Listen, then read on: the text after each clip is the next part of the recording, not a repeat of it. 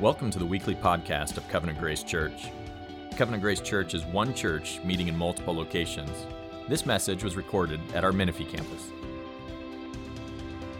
Father, we come before you as we open up a new book of your scripture, and we're excited, Lord, to start a new book. We're excited about what you'll do. Every part of your word has something unique for us, some way of transforming us, some way of seeing you in a new way. And so we pray, Lord, for this next 4 weeks and for this morning, Lord, that you give us eyes to see and ears to hear and hearts that are good soil for the gospel, that are good soil for your word, Lord. We pray that as we look through the book of Jonah, Lord, that you would turn many who are runners from God into runners for you, Lord. We pray that you would turn them around, bring them to yourself, and then send them out, Lord. We thank you so much for the beautiful vision of your grace that we see in this book, Lord. May we take it all in Jesus' name, amen. So go ahead and turn to Jonah chapter 1. And why don't we stand, guys, for the reading of God's word. We'll stand just for this reading of this first 6 verses.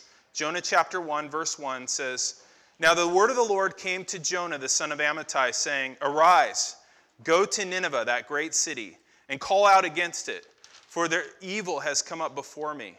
But Jonah rose and fled to Tarshish from the presence of the Lord. And he went down to Joppa and found a ship going to Tarshish.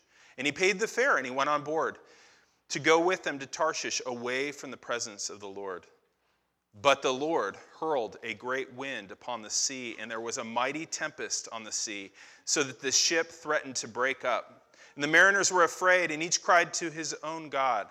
And they hurled the cargo that was in their ship into the sea to lighten it. But Jonah had gone down into the inner part of the ship and had laid down and was fast asleep. So the captain came and said to him, 'What do you mean, you sleeper? Arise, call out to your God. Perhaps the God will give a thought to us that we may not perish.'" This is the word of the Lord. You guys can be seated. So as we start this new series, we're going to do 4 weeks in Jonah, and we're really going to be looking at this book of Jonah and looking at God's heart for the nations. We're going to be looking at God's global mission. And there's a few things you should know about Jonah. One is that Jonah is a part of what's called the minor prophets. There's 12 of them. They're not called minor because they're less significant, but just because they're shorter. They're a part of what the Jews would call the 12. And the other thing you really need to know about Jonah from the beginning is it isn't meant to be read as an allegory or a parable or a fairy tale or something like that. You might get that idea because it involves a sea creature eating a person and being spit up 3 days later and events like that, but that's not the way the prophet intends you to read it. This isn't a Hebrew version of Disney's Pinocchio and the Whale, right? That was based on Jonah, not the other way around, right? The author intends us to read it as an actual historical event. Why do I say that? Well, Jonah was an actual historical person. We know that from verse 1. He says he was the son of Amittai. In 2 Kings 14:25, it mentions that Jonah lived during the time of Jeroboam II. It was a king in around 793 to 753 BC. So we're looking at like roughly 800 years before Jesus, 2,800 years before us. There was this man, Jonah, and he lived during the time of other prophets. So we don't usually think about this, but he lived during the time of Amos and Hosea. So they would hang out, probably commiserate, talk about their work, maybe have prophetic potlucks, who knows. But they knew each other. This would have been something where they worked. These were his colleagues. And so this is a real historical person. Nineveh was a real historical city, too. This isn't an invented city. This was located in where modern-day Mosul, Iraq is. And so that's where the original Nineveh was. It was destroyed in 612 BC, so a couple hundred years after Jonah went and preached there. It got destroyed because it was such a oppressive, powerful, overbearing nation. It had subjugated all the people around it. It was a very awful nation, which we'll get into in another week. But the 6 nations that Nineveh was dominating were fed up. They banded together and they destroyed it. And that was in 612. And so it's a real historical person about a real historical city. And thirdly, and I think most importantly, Jesus loved the book of Jonah and he saw it as historical. And guys, Jesus is an expert on reality. Jesus has proven himself, out of all people in history, to be an expert on reality, including history.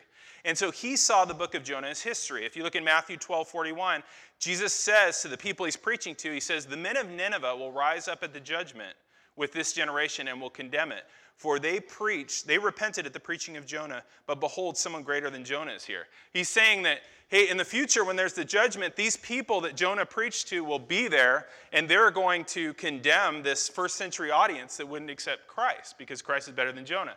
So he believes these are historical people that are going to show up later, right? And so Jesus saw it as a historical book. More specifically, it's called a prophetic narrative. Prophetic narrative, we have another example, which is the beginning of Daniel. Beginning of Daniel is it's a narrative. It's a story of Daniel's life. Jonah focuses way more on the prophet than the message he was preaching. Very little of his preaching, mostly about his life. And guys, what it shows of Jonah is not good. This is a prophet behaving very, very badly, okay? And though this is a historical account of a real Hebrew prophet living 800 years before Jesus with real events, it's also, guys, a rebuke of the nation at that time. The refusal that Jonah had to finishing God's mission is was a mirror of Israel's refusal to live as a light to the nations and finish out her mission. And so Jonah is a kind of microcosm of the whole nation. His callous disregard for the nations reflects the heart of God's people during that time. And I think it's going to really serve as a great heart check to us as a church. Do we share our missionary God's heart, or do we share Jonah's heart towards the nations as his new covenant people? Okay, so what is our heart toward the nations in God's mission? And so we're going to look through this, and we're going to look basically the mission given, the mission refused, then we'll see the mission insisted, what God does there, and then we'll fast forward to how it connects to us.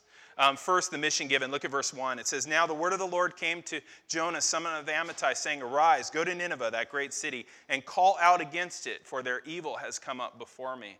You may notice that the word Lord there is in all caps, or you might have like short all caps. That's to show us that that word Lord that's being used there is the word Yahweh. It's the word Jehovah. It's the covenant name of God. It's a very personal name that God gave to his covenant people to show them that they are a special people to him. You'll be my special people. I'm going to share with you my name, my special name, because you're my special people.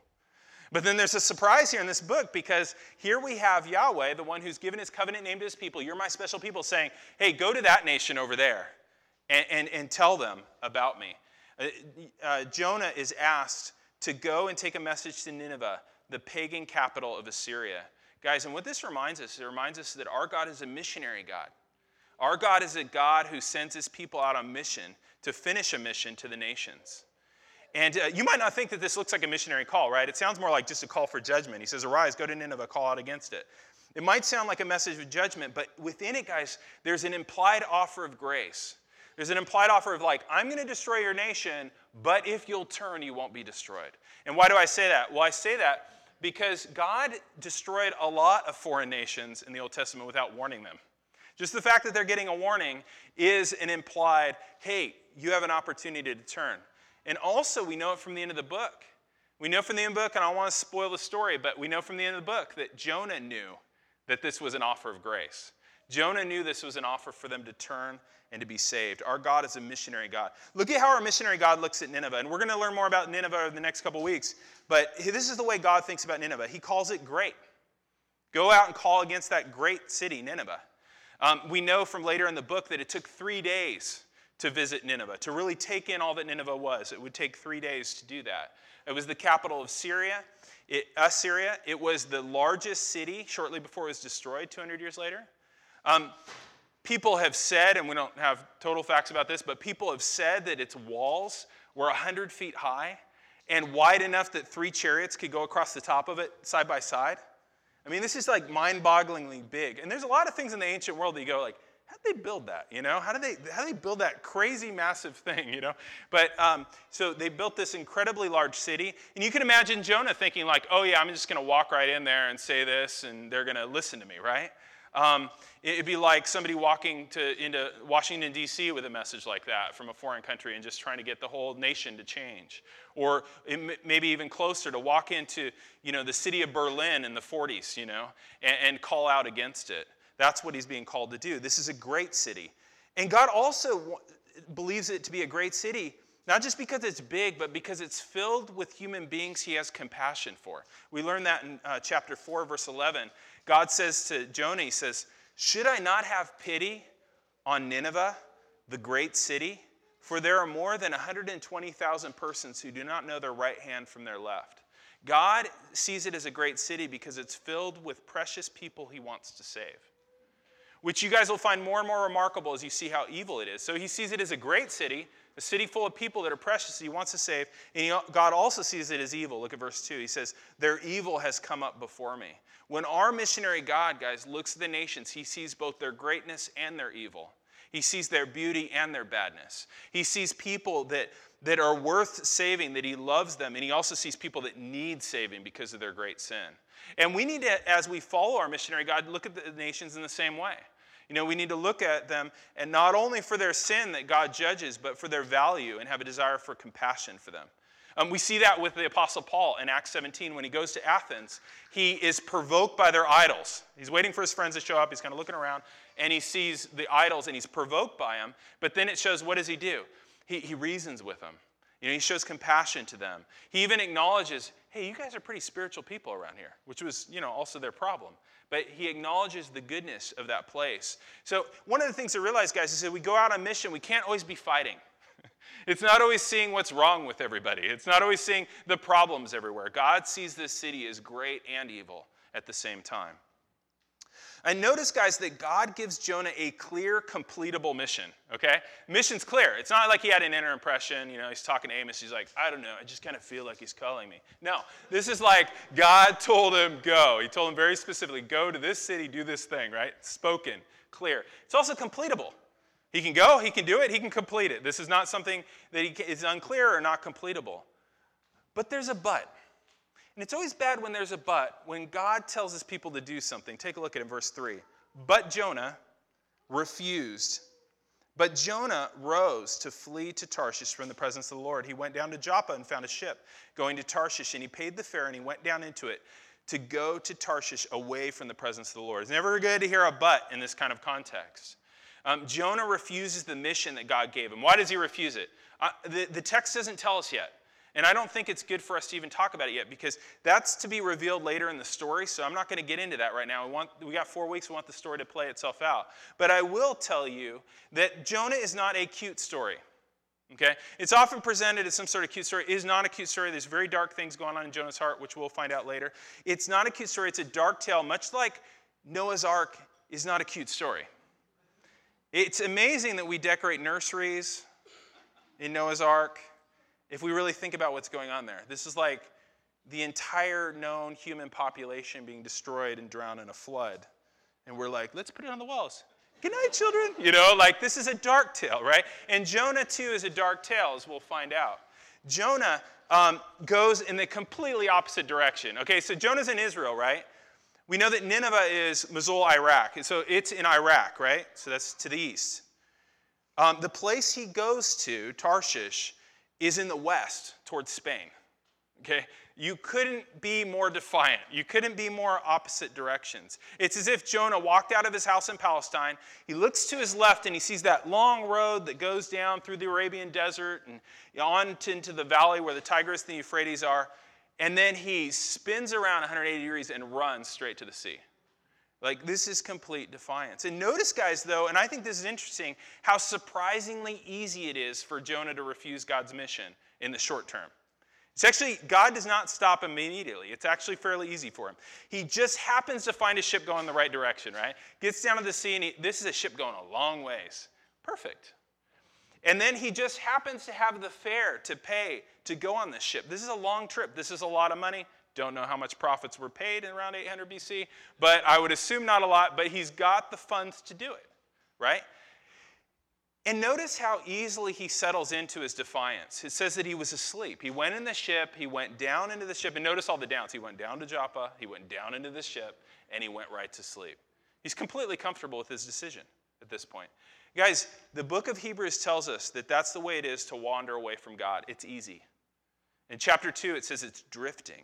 The term drifting in chapter 2 of Hebrews is it's a nautical term. They use it as a nautical term, where you might put down your anchor at night on your ship, go to sleep, and the anchor would give way and your ship just drifted. Do you feel drifting ships? You don't feel it, right? And then all of a sudden you find out you're somewhere you shouldn't even be. That's what it's like. It's actually in the short term easy to walk away from the Lord.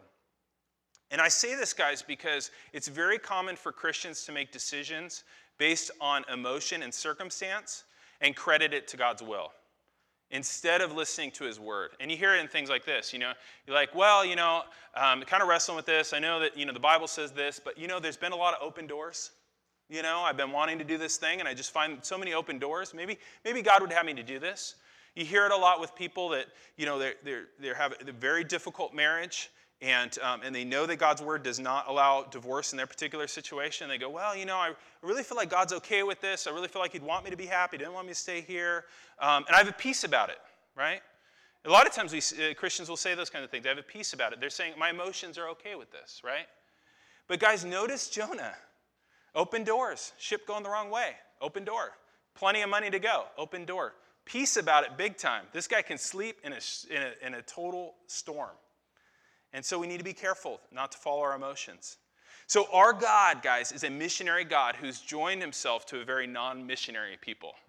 This prophet is very non-missionary. And he's done that with us too. I think you guys can mostly admit, and I'll admit for myself, I'm not a missionary type person naturally. There are a few natural Pauls among us, but very few. Most of us are more like Jonah. We're very happy to minister in our own hometown, mainly among people who share our views and have our same worldview, and we're very cozy with that, but we're very resistant to being sent out to the nations. And the cool thing is, though, guys, is that we don't have to stay that way.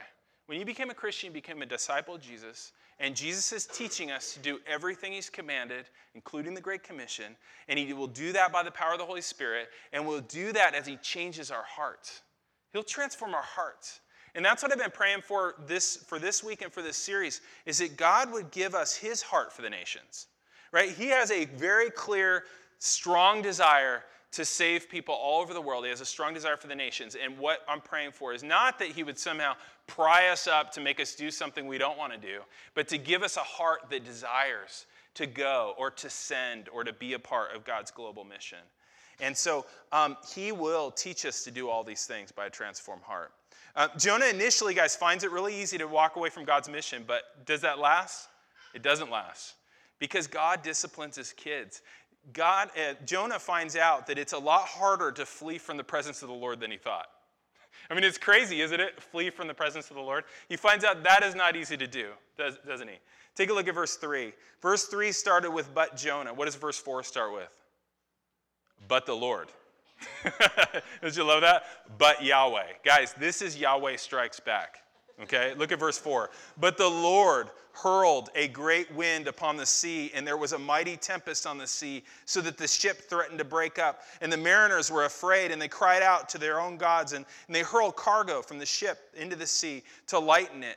But Jonah had gone down to the inner parts of the ship and had laid down and was fast asleep. So the captain came to him and said, "What do you mean, you sleeper? Arise, call out to your God. Perhaps the God will give a thought to us that we may not perish." It says, but the Lord. I love that. It's not like Jonah says, you know what, I don't really feel like it. And God's like, oh, I hear you. That's cool. That's cool. Hey, Amos, you mind going for Jonah? He doesn't feel like it. There's not that kind of a deal, right? Like he lets him go for a little while and then, but the Lord, right? God says go. Jonah says no. And then the Lord says, seriously though, you're going. Okay? And so Jonah is about to learn, guys, the meaning of a title of this. There's an old Broadway musical. And the title of it is this: Your arms are too short to box with God. That's what Jonah's about to learn. Your arms are too short to box with God. Look at verse 4. But the Lord hurled a great storm on the sea. Guys, this storm must have been insane. It threatens to break up the ship. These are men that know that sea, and they recognize that there's something here that's supernatural. There's something here that's not ordinary. These are likely seasoned people that would know that sea. Look at how they respond. They hurl their cargo over. They're not going to do that, and they're pretty sure they're going to die, right? That's how they make their living. They're throwing cargo over. They're crying out to their own God, And no offense to sailors, but sailors tend not to be known for their religion, right? They tend not to be known for their spirituality, especially during this time. It says each of them cry out to their own God. They even encouraged Jonah to cry out to his God, which is crazy, right? You know, these pagans saying, you cry out to your God, right? Cry out to your God. Freakier than the storm, guys, to Jonah must have been the first words he heard when he woke up. Do you know what they were? The pagan ship captain saying, arise and call out. When was the last time Jonah heard the words arise and call out? It was in verse 2, right? When God told him, arise, go, and call out to Nineveh. This would have seemed like a nightmare. This is not the same voice he heard before, but this is the same message he heard before. Jonah here is trying to escape the presence of God, and the Lord rebukes him through the words of a pagan ship captain. Isn't that awesome? Here we have the prophet of God being corrected by somebody who doesn't even know God. Has that ever happened to you? Has the Lord ever used people that don't know him to correct you, to convict you, to put you back on the right path? It's happened to me a bunch of times. The Lord can speak through anyone and does. And here he is speaking through this ship captain. The Lord's insisting that Jonah finish the mission. He says, arise, go, call out. This captain, though, the reason he's saying it is he's hoping that maybe there's a God out there somewhere that wants to have mercy on him. He just doesn't know his name. He's like, certainly, we haven't found him yet. Maybe you've got him. Like, tell me who could do this. The ship captain doesn't know his name. Verse 6, the captain says, what do you mean, O sleeper? Arise and call out to your own God. Perhaps God will give a thought to us that we won't perish. And the captain's wondering, is there a God out there who cares? Perhaps this could happen. Perhaps there's still a way out. Perhaps this guy might know this God. But the captain doesn't know who. But Jonah does, guys. Jonah knows exactly the name of the God that this captain needs to call out to. But Jonah doesn't care. Jonah doesn't care at all. Does Jonah care that they're perishing? Jonah knows the God that could save him. Jonah knows the way of salvation. Jonah knows the way out of the judgment of God. Jonah knows that if they will just call on Yahweh and turn their ship around 180 degrees, they would have the smoothest seas they've ever seen and the best wind to push them back, wouldn't they? He knows this, and yet he doesn't care that they're perishing. Jonah's callous disregard for these perishing sailors is seen in things like he's fast asleep, right? He doesn't care. Captain's like, what do you mean, sleeper? He never prays like he's asked to. Captain says, call out to your own God. Jonah doesn't. He refuses. I'm avoiding God right now. I'm not going to do that. Thirdly, Jonah, he doesn't tell the captain that he's the reason for the storm. They have to cast lots to find that out. We'll find that out next week. But they have to roll these little dice to figure out who it is. They don't have time for this. They're dying, and the ship's like this, and they're like, oh, I don't know. Maybe it works if we're still sideways, casting these lots, trying to figure it out. He won't do that. He's jeopardizing them the whole time. He never tells them that if they would just call out to Yahweh and turn the ship around, the storm would cease. Guys, Jonah's sin affects those around him. And so does ours. You remember the Old Testament story of Achan. Jonah's sin is harming these soldiers with every minute. They're losing their cargo. Their ship is getting irreparable damage, I would imagine. You can't just do this and it's fine later, right? Even their very lives. How is our unrepentant sin harming those around us? We need to think, guys, more corporately. We need to think more as a community. And the sin of one can affect others. I mean, how is your unrepentant sin affecting your family, your friends, this church? And particularly this book, though, guys, how is our refusal to take up God's mission to the nations harming others? The writer of Hebrews, I think, intends us to hear this question by the captain as a question to us. What do you mean, O sleeper? It's a question to all of us. What do you mean, O sleeper? We, too, know the way of escape and are surrounded by people perishing. Will we arise and call out in prayer? Will we call out to those around us? Will we call out to the nations with the good news? Or will we just go back to sleep? It's easy to sleep. It's easy to sleep. We're going to leave this story for right here for now until next week. And we're going to leave on this question of the captain to Jonah. Do you care that we're perishing? Right? The captain's asking Jonah, do you care that we're perishing? And we're going to fast forward, guys, to a story 800 years later. So 800 years later, this is really cool. There was another man sent from God. 800 years later, there was another man sent from God who was asleep in a boat. Do you remember it? In Matthew 4:26, it says, after leaving the crowd, they took him, this man from God, they took him into the boat, just as he was. And another boat was with them. And a great windstorm arose, and the waves were breaking into the boat, so that the boat was already filled. But he, this man from God, was in the stern asleep on a cushion. And they woke him and said to him, "Teacher, do you not care that we're perishing?" And Jesus' disciples, guys, just like these sailors, they knew that sea. They were fishermen. They knew that sea. They saw something supernatural here in this storm. And they were terrified. The boat is actually in the process of sinking. And they too find the man of God asleep in the stern of the boat. And they too ask basically the same question this captain was asking Jonah. Do you care that we're perishing? And of course he cared that they're perishing. That was the exact reason Jesus came into the world, right? He came into the world because they were perishing. John 3:16 says, "For God so loved the world that he gave his only son, that whoever believes in him should not" what? Perish, but have everlasting life. Not only did Jesus answer the call of his Father to go and call out, but he volunteered for the mission. We see that in Hebrews 10, that he volunteered for the mission. Jesus arose and left heaven, not just to call out to the nations, but to die for them. Jesus came to perish in the storm of God's wrath so that we'll never have to. And I just want to ask you this morning, have you personally trusted in this Savior? Because this whole thing shows us, guys, that God is way more willing to rescue you than you are to be rescued. I mean, this rebuke of Jonah is a kind of rescue, isn't it? He's running from the presence of God, and God is rescuing him through this storm. Have you trusted in him? And if you're already a follower of Jesus, but like Jonah, you've been doing a lot more fleeing than following lately, consider this your invitation to return. We keep trying to flee from the presence of the Lord, but he keeps pursuing us with this kind of ferocious love, right? This stormy, rip ships apart kind of love where he will not let us go. He will pursue us. Do you guys remember what happened in the rest of that story in Mark 4? The ship's being torn apart, and the disciples are like, "Don't you care that we're perishing?" Remember what Jesus did? It says he rebuked the wind and the seas. Isn't that crazy? He comes out and he says this. He says, "Peace, be still." And it immediately went flat. Isn't that amazing? It's incredible. It went flat. The wind ceased. There was a great calm. A great calm. Right after a great storm, there's a great calm. What is a great calm? It was a great calm. Right? And he said to them, "Why are you so afraid? Have you still no faith?" And they were filled with great fear and said to one another, "Who is this that even the wind and the seas obey him?" So they were afraid of the storm, and now they're more afraid of the person that's in the boat with them, right? They go, "Who is this?" Because, of course, Jesus is Yahweh himself. Jesus is the Lord that sent Jonah on this mission. Jesus is the one with the covenant name Yahweh or Jehovah. He is the Lord himself. Jesus is the Lord who sent Jonah, and Jesus is the Lord who came on the ultimate rescue mission to give his own life for us. And now, Jesus, Yahweh in the flesh, sends us out on mission.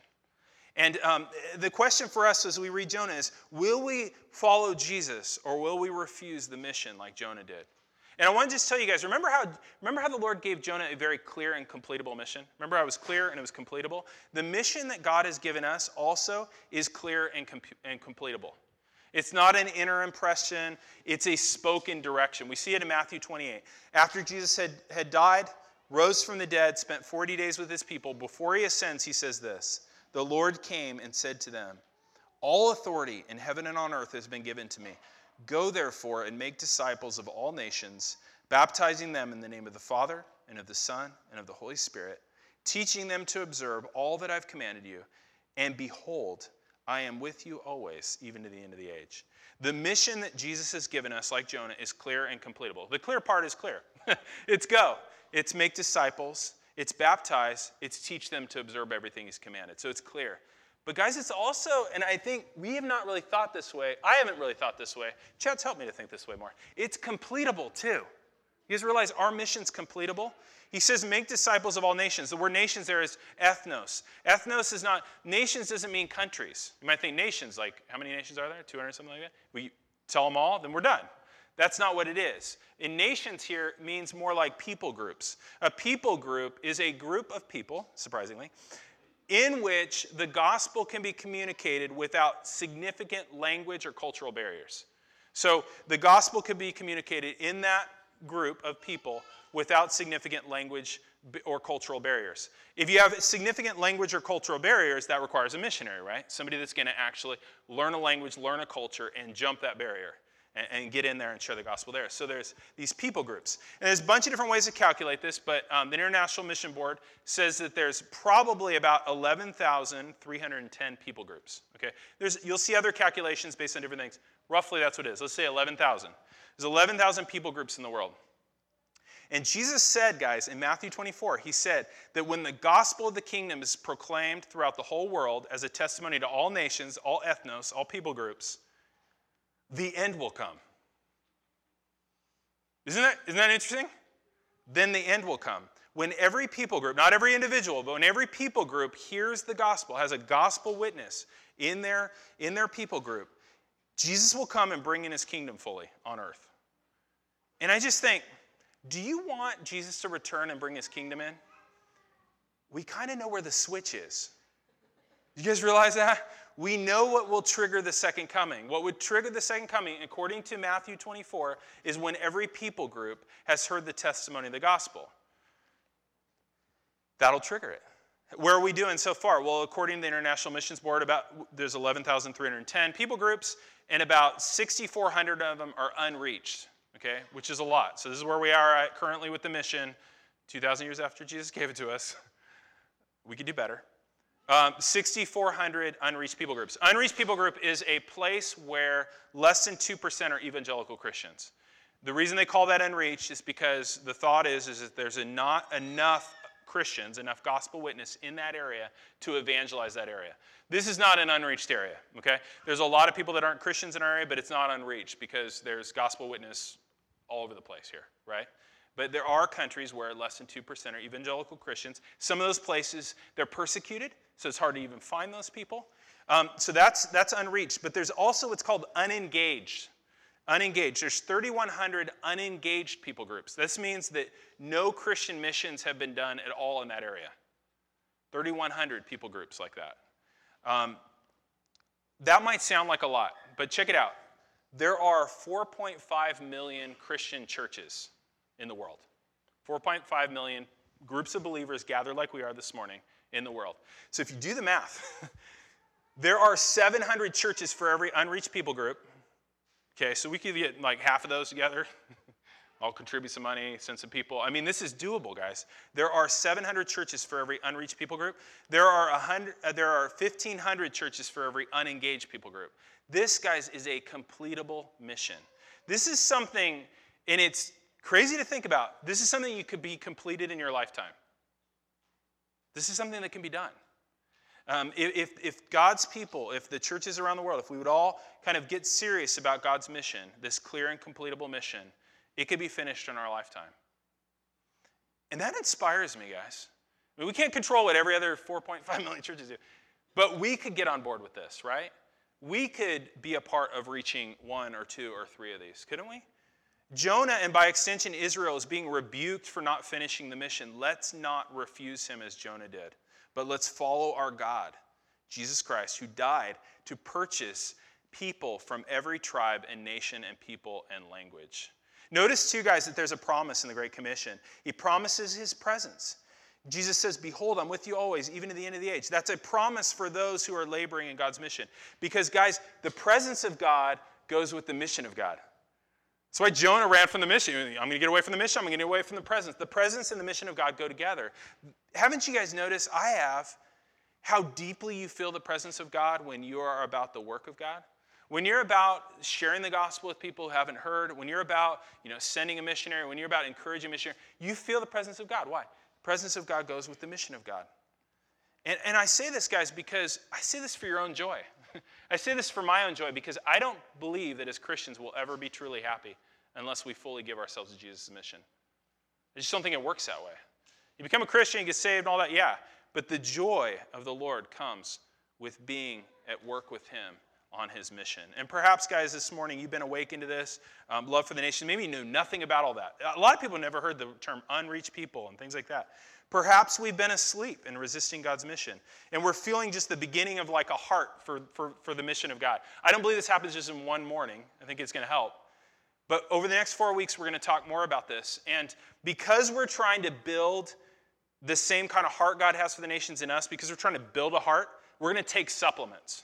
Okay? And here's the supplements. So last Friday, we did Secret Church, where we prayed for Iran, and we got kind of equipped and heard about the global church. Next week during service, we're going to have the Vanderbergs, Jim and Melissa Vanderberg, come up and talk about their 10 years in Africa as missionaries. So we have people in our church, committed members of our church, that have done a little over 11 years of missions. 10 years in Africa, over a year in Indonesia. And you could talk to them. If you're starting to have some stirrings about this, you could talk to them like, what was it that made you want to go? And what was that like? And they did it with little children, you know.